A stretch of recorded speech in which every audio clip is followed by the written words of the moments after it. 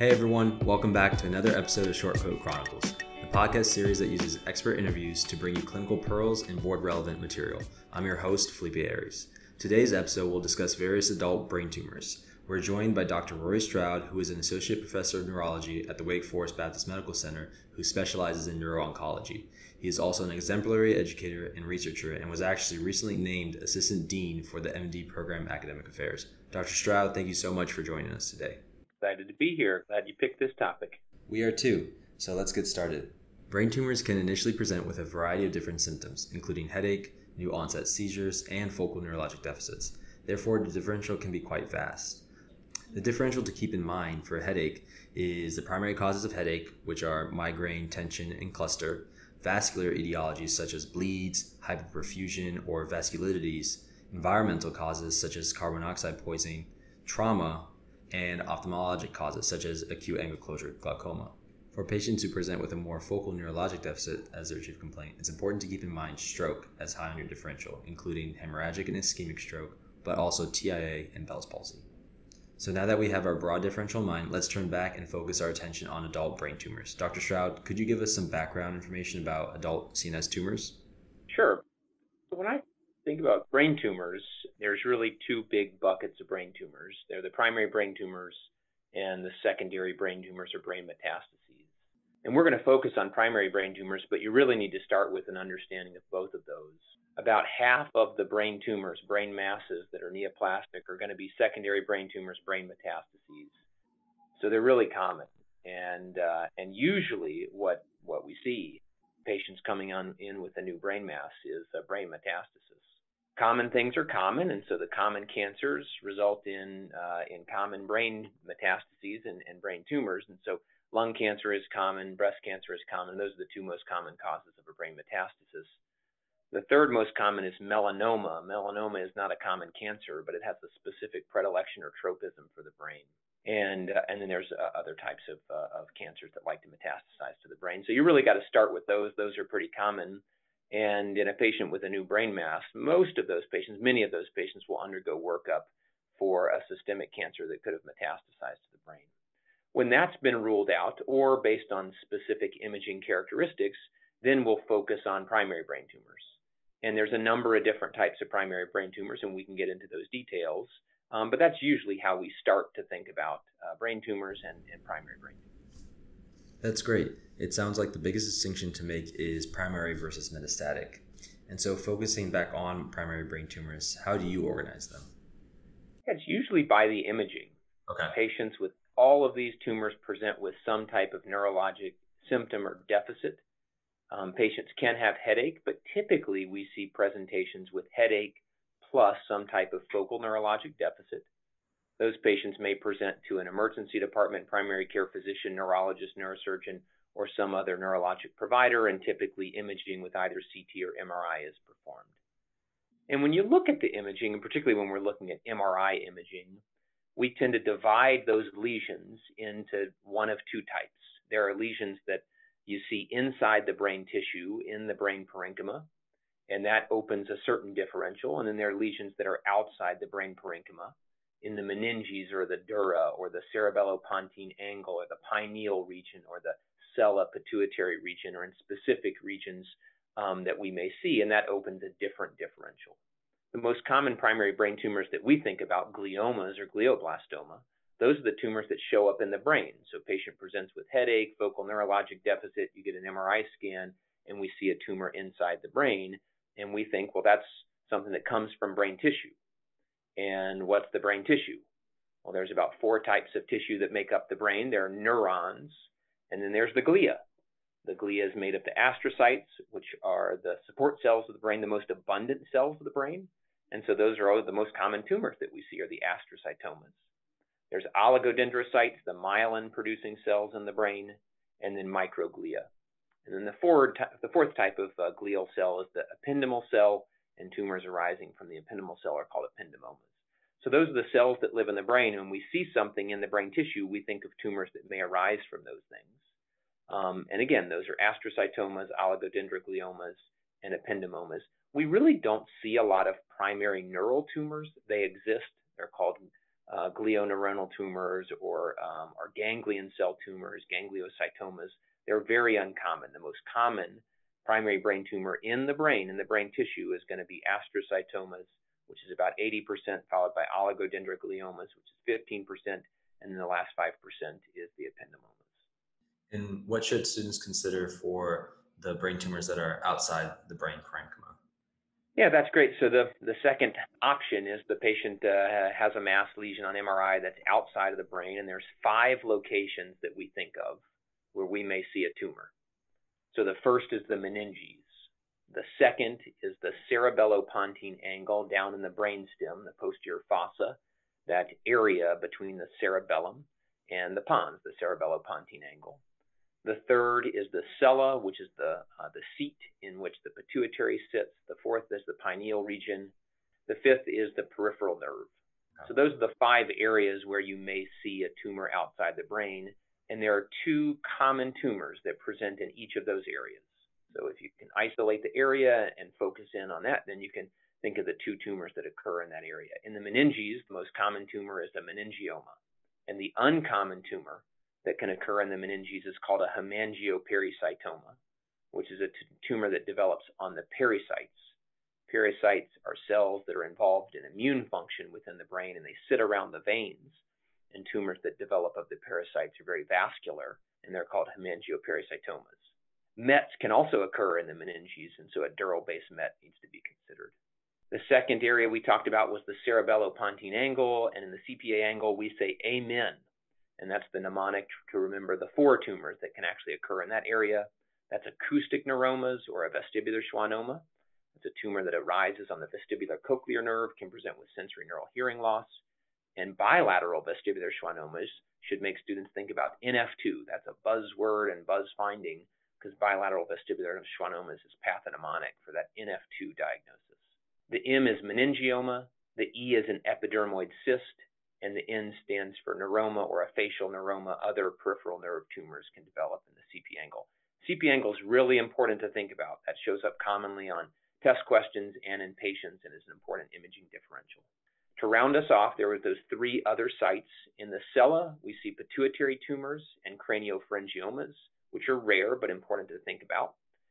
In the pineal region is right in the center of the brain. It's that vestigial structure that sits right in the center of the brain. We can see pineal parenchymal tumors and germ cell tumors. Germ cell tumors shouldn't happen in the brain. They're pretty rare, but they're very, very responsive to treatment. So when we diagnose one of those, patients can do phenomenally well, important to think about. And in the peripheral nerve, we can see schwannomas and neurofibromas. So there's 2 tumor types that we tend to think about in each of those 5 characteristic areas outside the brain. That was great. I think we got a really great understanding of how to approach brain tumors and how to organize it in your head. Are there key questions regarding the patient's presentation that we should always make sure to ask? Just like in any other patient with a central nervous system problem, we go through that list of symptoms that can arise from brain dysfunction. Talking about brain tumors, so wherever the brain tumor is where the symptoms may develop. Headache is not uncommon, so we do see headache, but there are a lot of things that cause headache. And so typically we're looking for patients who have headache plus some type of focal neurologic deficit. Focal weakness, numbness, tingling, vision dysfunction, those sorts of things. There are a few symptoms that students should be aware of, both for test questions and when seeing patients, that can indicate that there's a tumor, particularly tumors in the posterior fossa, where a tumor can obstruct CSF flow and cause increased intracranial pressure. When patients develop increased intracranial pressure, there can be herniation of the brain downward or sometimes from lateral to medial, and the 6th nerves can be compressed. The course of the 6th nerve is unique and puts that 6th nerve at risk for increased intracranial pressure and pressing of the brain down across the tentorial leaflets to compress the 6th nerve. So bilateral 6th nerve palsies means increased intracranial pressure until proven otherwise. And in patients who you're worried about increased intracranial pressure, they should be evaluated for 6th nerve palsies. And that's an important testable question and clinical finding to evaluate. We always look in the back of the eye to evaluate for papilledema, which would mean intracranial pressure, increased intracranial pressure. And those are two important physical exam findings that we look for when there's a mass lesion. Those are symptoms we think about in brain tumor patients, but they're present in any patient with a mass on the brain. And that could be a neoplastic mass, it could be an inflammatory mass, or it could be an infectious mass like an abscess. And so those symptoms would point us to get imaging. And on imaging, we'd be differentiating between a new cancer, a new inflammatory lesion, and a new infection. And beyond these focal neurologic deficits, are there any other common presentations that we should be aware of? Yeah, maybe there's three things to think about. The first is seizure. About half of brain tumor patients will present with seizure. Many things can cause seizure, and so that's one of the reasons those patients undergo an imaging evaluation. And a good rule of thumb, there are a lot of exceptions to this, but a good rule of thumb is patients over the age of 40 to 50 who present with new onset seizure have a new tumor or a mass lesion until proven otherwise. And so particularly in elderly patients presenting with new onset seizure, a new tumor is an important consideration. For some of those tumors that are in different areas outside of the brain that we talked about, the presentations may be different. So when we think about pituitary tumors, those tumors can cause compression of the optic chiasm and cause a bitemporal hemianopsia. Bitemporal hemianopsia is a very important finding because it localizes to one area, and that is the optic chiasm. And chiasm compression is something that, once it occurs, can be irreversible. And so you really want to find those patients before that deficit occurs and treat the problem or address what may be going on. Typically, pituitary lesions can often cause headache, which is not uncommon, and endocrinologic abnormalities. So patients can have galactorrhea or problems with sexual dysfunction or menstrual irregularities or thyroid abnormalities. And so those are important things to think about and would be screened for in those patients. And then the last is that presentation of the cerebellopontine angle tumors. Many of those tumors will cause compression of the cranial nerves that are at the cerebellopontine angle. At the CP angle, we see cranial nerves 6, 7, and 8. And so we can see sensorineural hearing loss, sometimes vertigo, and occasionally a sixth nerve palsy because of the cranial nerves that live at that cerebellopontine angle. Makes sense. And for our primary brain tumor patient, are there risk factors that you associate with the different types of tumors? Yeah, that's a great question, and a question that patients often ask us is, well, why did this happen, and what did I do, or what was done that caused this to occur? There is one cause, a predisposing factor for brain tumors, and that's radiation. So children that have received radiation early in life to the brain for whatever reason will be at risk for late treatment-induced or radiation-induced tumors. And there are two tumors we think about, and the most common are radiation-induced meningiomas, and the second would be high-grade parenchymal brain tumors, high-grade primary brain tumors, and that's glioblastoma. But that's really the one predisposing factor that we see. Cell phones don't cause brain tumors. Occupational hazards, or living next to golf courses or pesticides, all these things have been evaluated, and there's no link, no consistent or reliable link to an increased risk of brain tumors from those things. We do see that some tumors have a certain demographic predilection. So meningiomas are more common in women. There's about a 2-to-1 higher likelihood of meningiomas occurring in women, and there are some racial differences in some of the brain tumors. But in general, there's not an occupational risk like smoking or obesity or things that we link to the risk of brain tumors. They tend to occur in people who are young and people who are healthy and don't have some of those other predisposing factors that we think about with other cancers.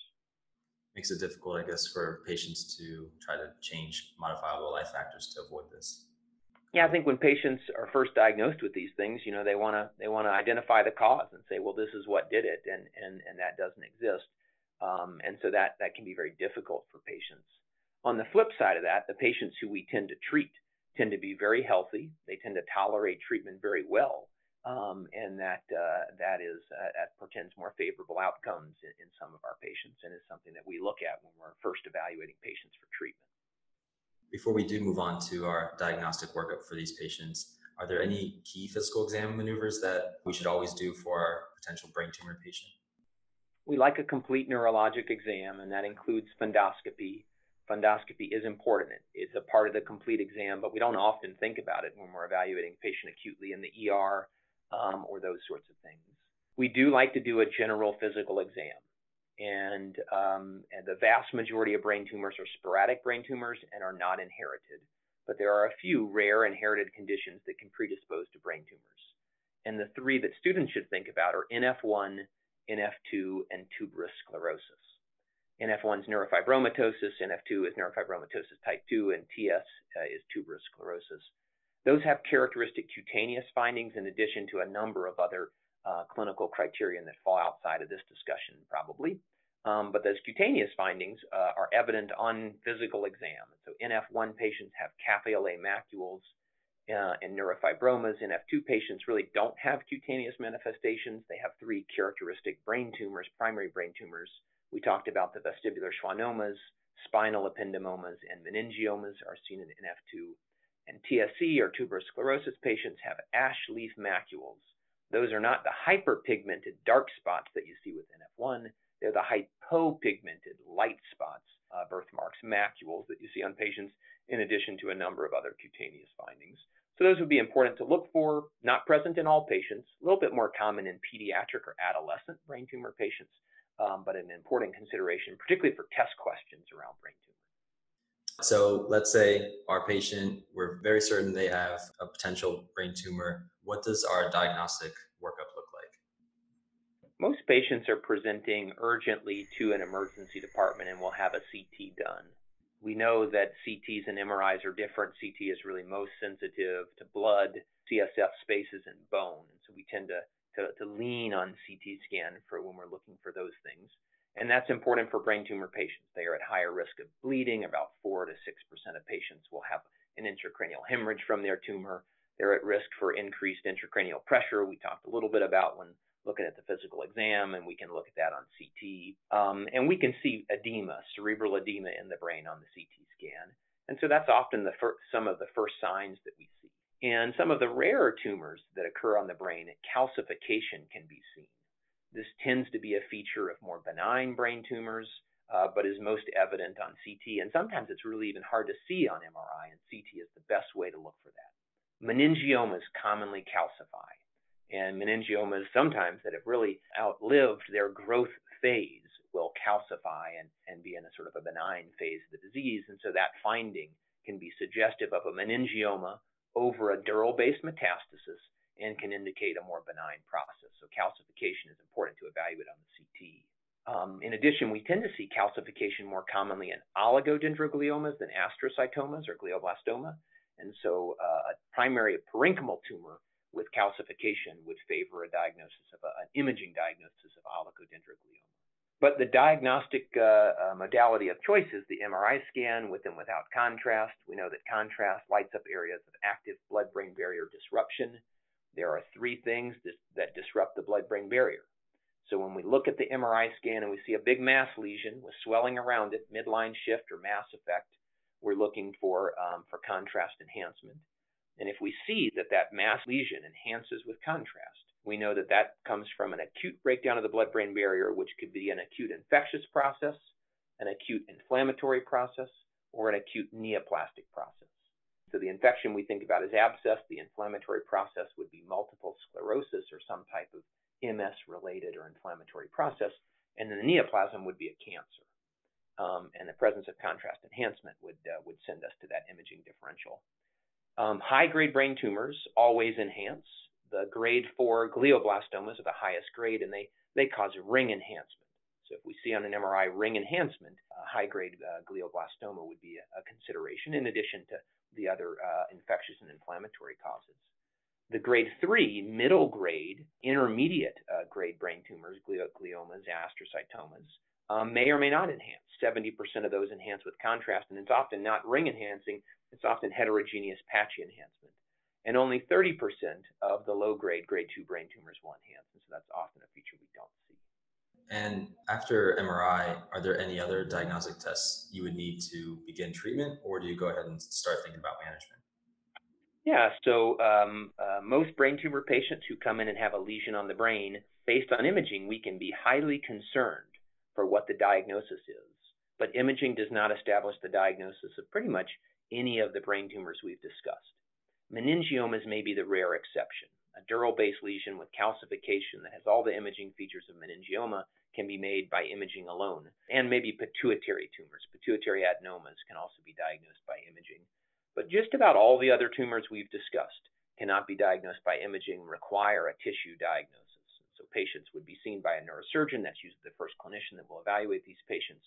Patients will have either biopsy or resection, and that's based on the appearance of the tumor, whether it's superficial or deep, its size and surrounding structures, and that will establish the diagnosis. In general, for all the tumors we've discussed, the more tissue that's taken out, the better. And so resection and gross total resection tend to be associated with more favorable outcomes than subtotal resection or biopsy. And the decision of how much surgery to do is based on where the tumor is, how superficially located it is in or around the brain, and the surrounding eloquence of the brain structures that are adjacent to the tumor. And since we touched on the subject of biopsy, and I know that histology for these brain tumors is really important in differentiating them, and especially on exams for students, could we touch on the different histology students should know about for the different brain tumors?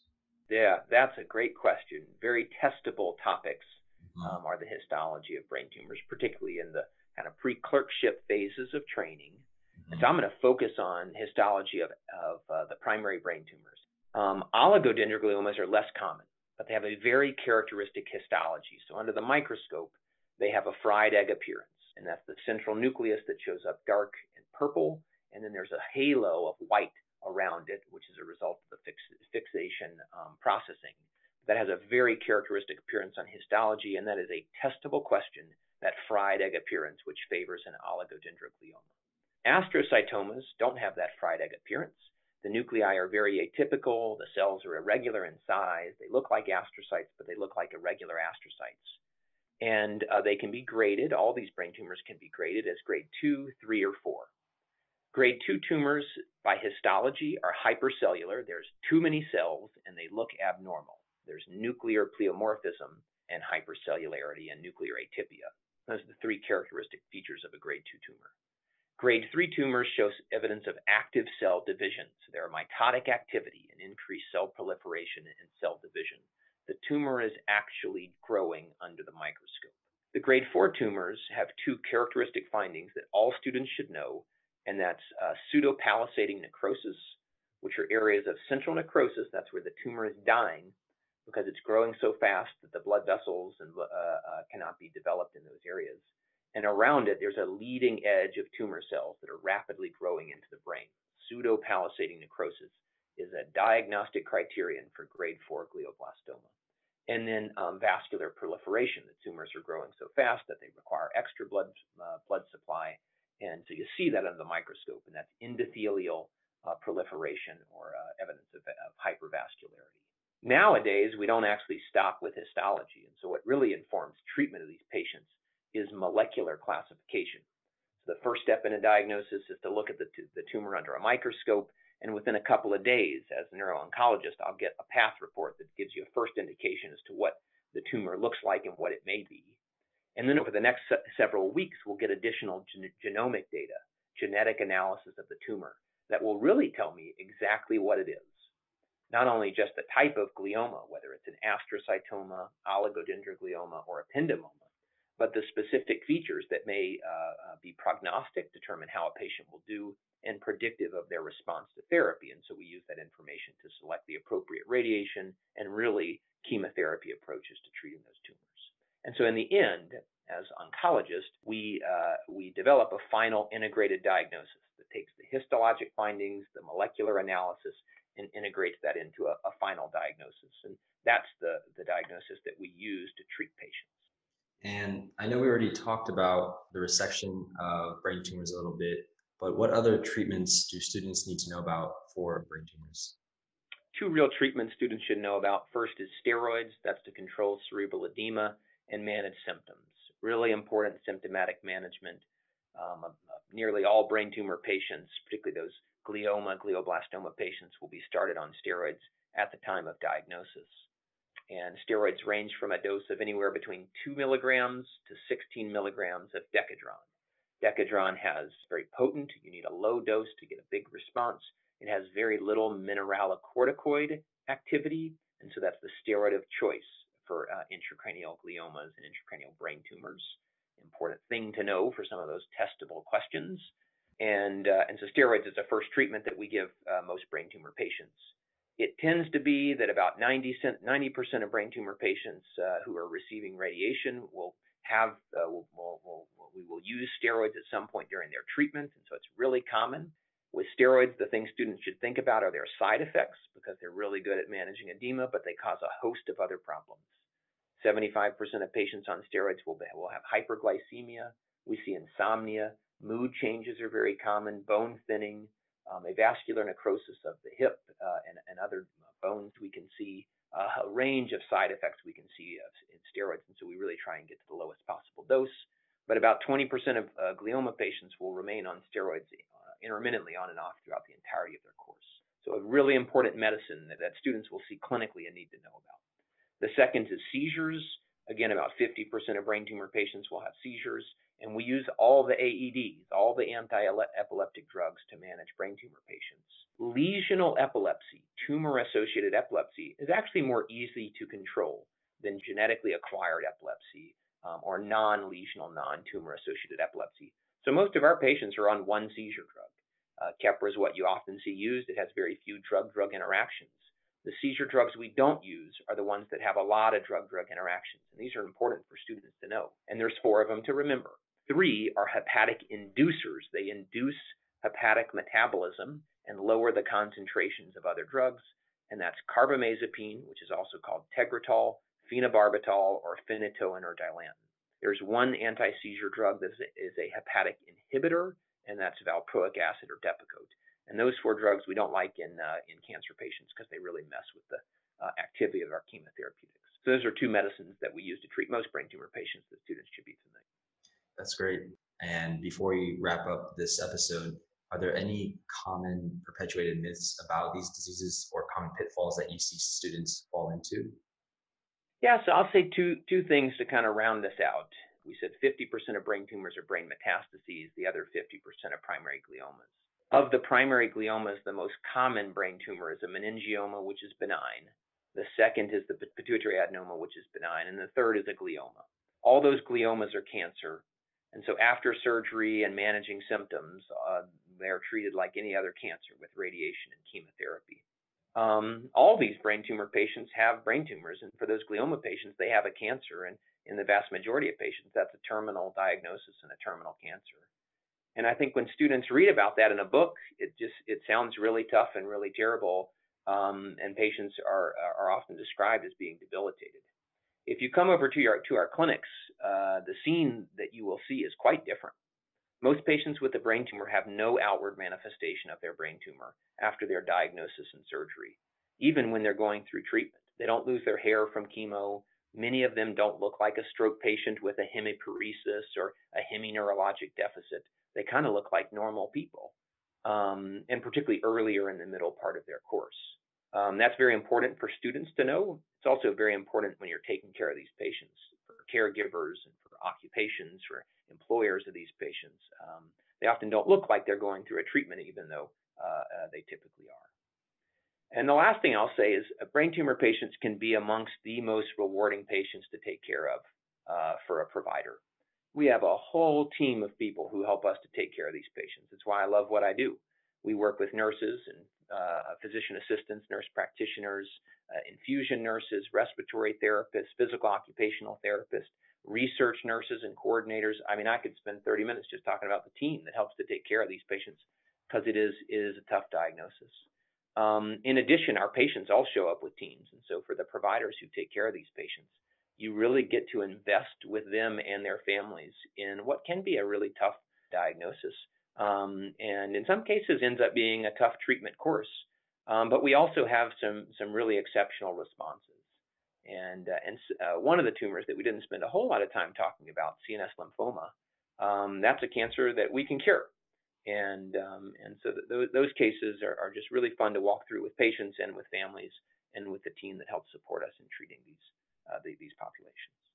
Yeah, it sounds amazing. I mean, there's a variety, it's very complex, but yet you still have a very humanistic side to it where you're helping patients go through this really difficult diagnosis. And thank you for coming on and talking to us and giving us the breakdown of how you approach brain tumors. Brain Tumor Clinic is always open. Love to see you all there. Perfect. See you there. Thank you, Dr. Stroud.